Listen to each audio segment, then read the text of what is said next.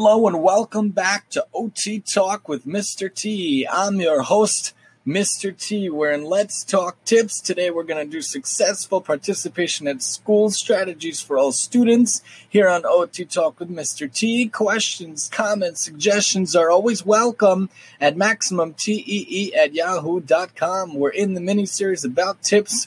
Let's continue. We have a few left about tips, and then we're going to get back to talking about activities, suggestions, ideas around different items, whether it be found in the school, office, or home.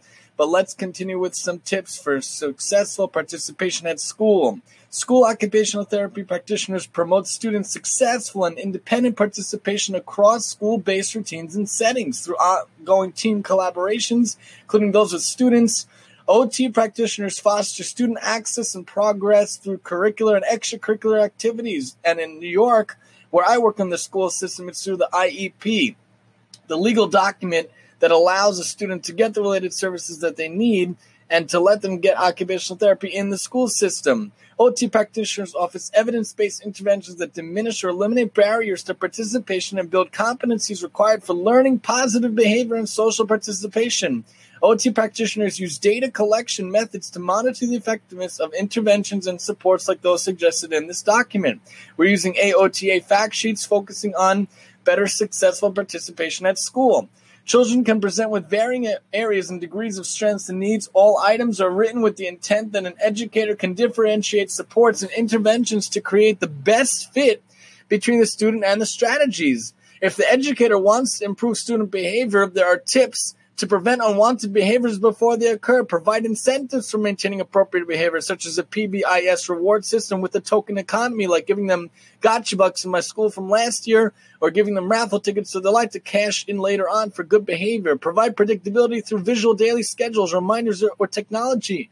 Provide clear rules. Use a visual timer to assist students with gouging time. There's called a time timer, a big one we like to use. It gives a nice visual in order to use this. And again, if we can't finish in this podcast, because we like to keep it around 10 minutes or less, then we'll do it on another one tomorrow. Infuse more movement opportunities throughout the school day. Add stretch breaks, offer helper tasks, promote recess. We talked yesterday how important recess is. Avoid recess removal as punishment. Model and encourage expected behavior. Pair the at-risk child with a buddy. Use positive statements such as please walk rather than don't run. The OT can offer expertise to coach students to develop and follow a schedule for successful task completion. We could collaborate with the educator to accommodate diverse learning styles by identifying strategies that improve attention and behavior. We could teach students strategies to promote self-correction and self-advocacy, like using visual reminders for cueing. We could evaluate the classroom's features and layout and provide suggestions for modifications to decrease distractions and promote learning. We could assist the teacher in applying strategies for sensory and emotional regulation within classrooms so students are ready to learn. We could promote inclusiveness through activity and environmental modifications to increase curricular access and participation. We could incorporate friendship promotion and leisure coaching in the classroom. We could provide organizational strategies for individual students, groups, or whole classrooms to improve transition within and between school activities to transition well. We could adapt recess activities and structures to include all children. And I would add, like I do now in summer school, we could bring activities that are tier 1 response intervention, least restrictive environment, where we try to help the whole class, especially the student on our caseload, instead of just focusing on the kid and taking him out. We have the ability and the responsibility to help however many people we can, even if they're not officially on our roster. If they're in our class and we have the ability to help them, why not? I'm in summer school only 6 weeks, but if I could bring activities every day from an OT lens, fine motor activities, hands-on activities, sensory activities to help the whole class, then let's do that. We're in the classroom. They like pushing, especially in the DOE in New York. So let's do what we can to help the classroom and help the child within that classroom. If you want, as an educator, to improve attention to instruction and ability to work more independently, monitor the classroom environment for student distractions. Be mindful of sensory characteristics of the room. Break tasks into small chunks. Use a visual timer to assist students with gouging estimated elapsed time. Reduce visual and auditory distractions with earplugs, visors, or sunglasses. Create novelty to capture attention, such as by varying voice inflection and volume or varying your position in the room while providing instruction. Don't stand still, move around. Provide seating and positioning options and alternatives like ball chairs, seat cushions, tables of sufficient height to work while standing. Seated work interspersed with movement. Movement breaks are key. GoNoodle.com, we mentioned many times, is a great resource. There are many like that, but get them moving every 20 to 30 minutes for 5 to 10 minutes. They really should be up and moving, especially little kids. The OT can help eliminate barriers by using universal design for learning principles within classroom instruction, activities, and environment. We talked about universal design before. Check out the podcast about that. Use expertise in activity analysis to create the just right challenge for a student. We've mentioned this. You have to make a challenge a student an activity that's just the right level that they could push themselves to do it. Don't do it too high that it's too hard for them. Don't do it too low that it's too easy for them. But do an activity that'll get them to work a little bit. We know they could do it if they just move a little bit. Just like when we're at breakfast and lunch and the kids can do the package if we just give a little help, don't open it for them. Give them the just right challenge to allow them to do it for themselves, to learn the skills to be able to take care of themselves using utensils, using fine motor tools, using the utensils and whatnot in breakfast, lunch, and the like. As OTs, we can evaluate the classroom for distractions and modify the classroom environment based on students' learning preferences, and we can recommend appropriate technology and devices to promote sustained attention.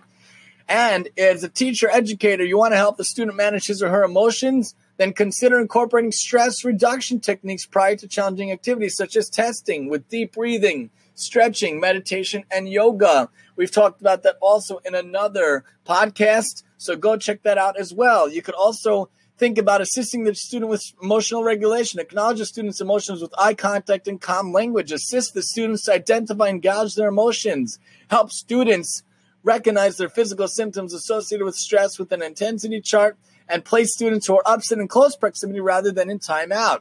Create a positive environment conducive to learning and set clear expectations for positive classroom behaviors. Use visual aids such as traffic lights or thermometers to monitor the classroom climate. I was in a classroom once where they have red, yellow, and green. Green means everybody's good to go. Yellow means caution. People are not in the best behavior. Red is very bad, stressed out, frustrated, angry, crisis, whatever. But you can use the traffic light to monitor how the kid is feeling, how the classroom is doing.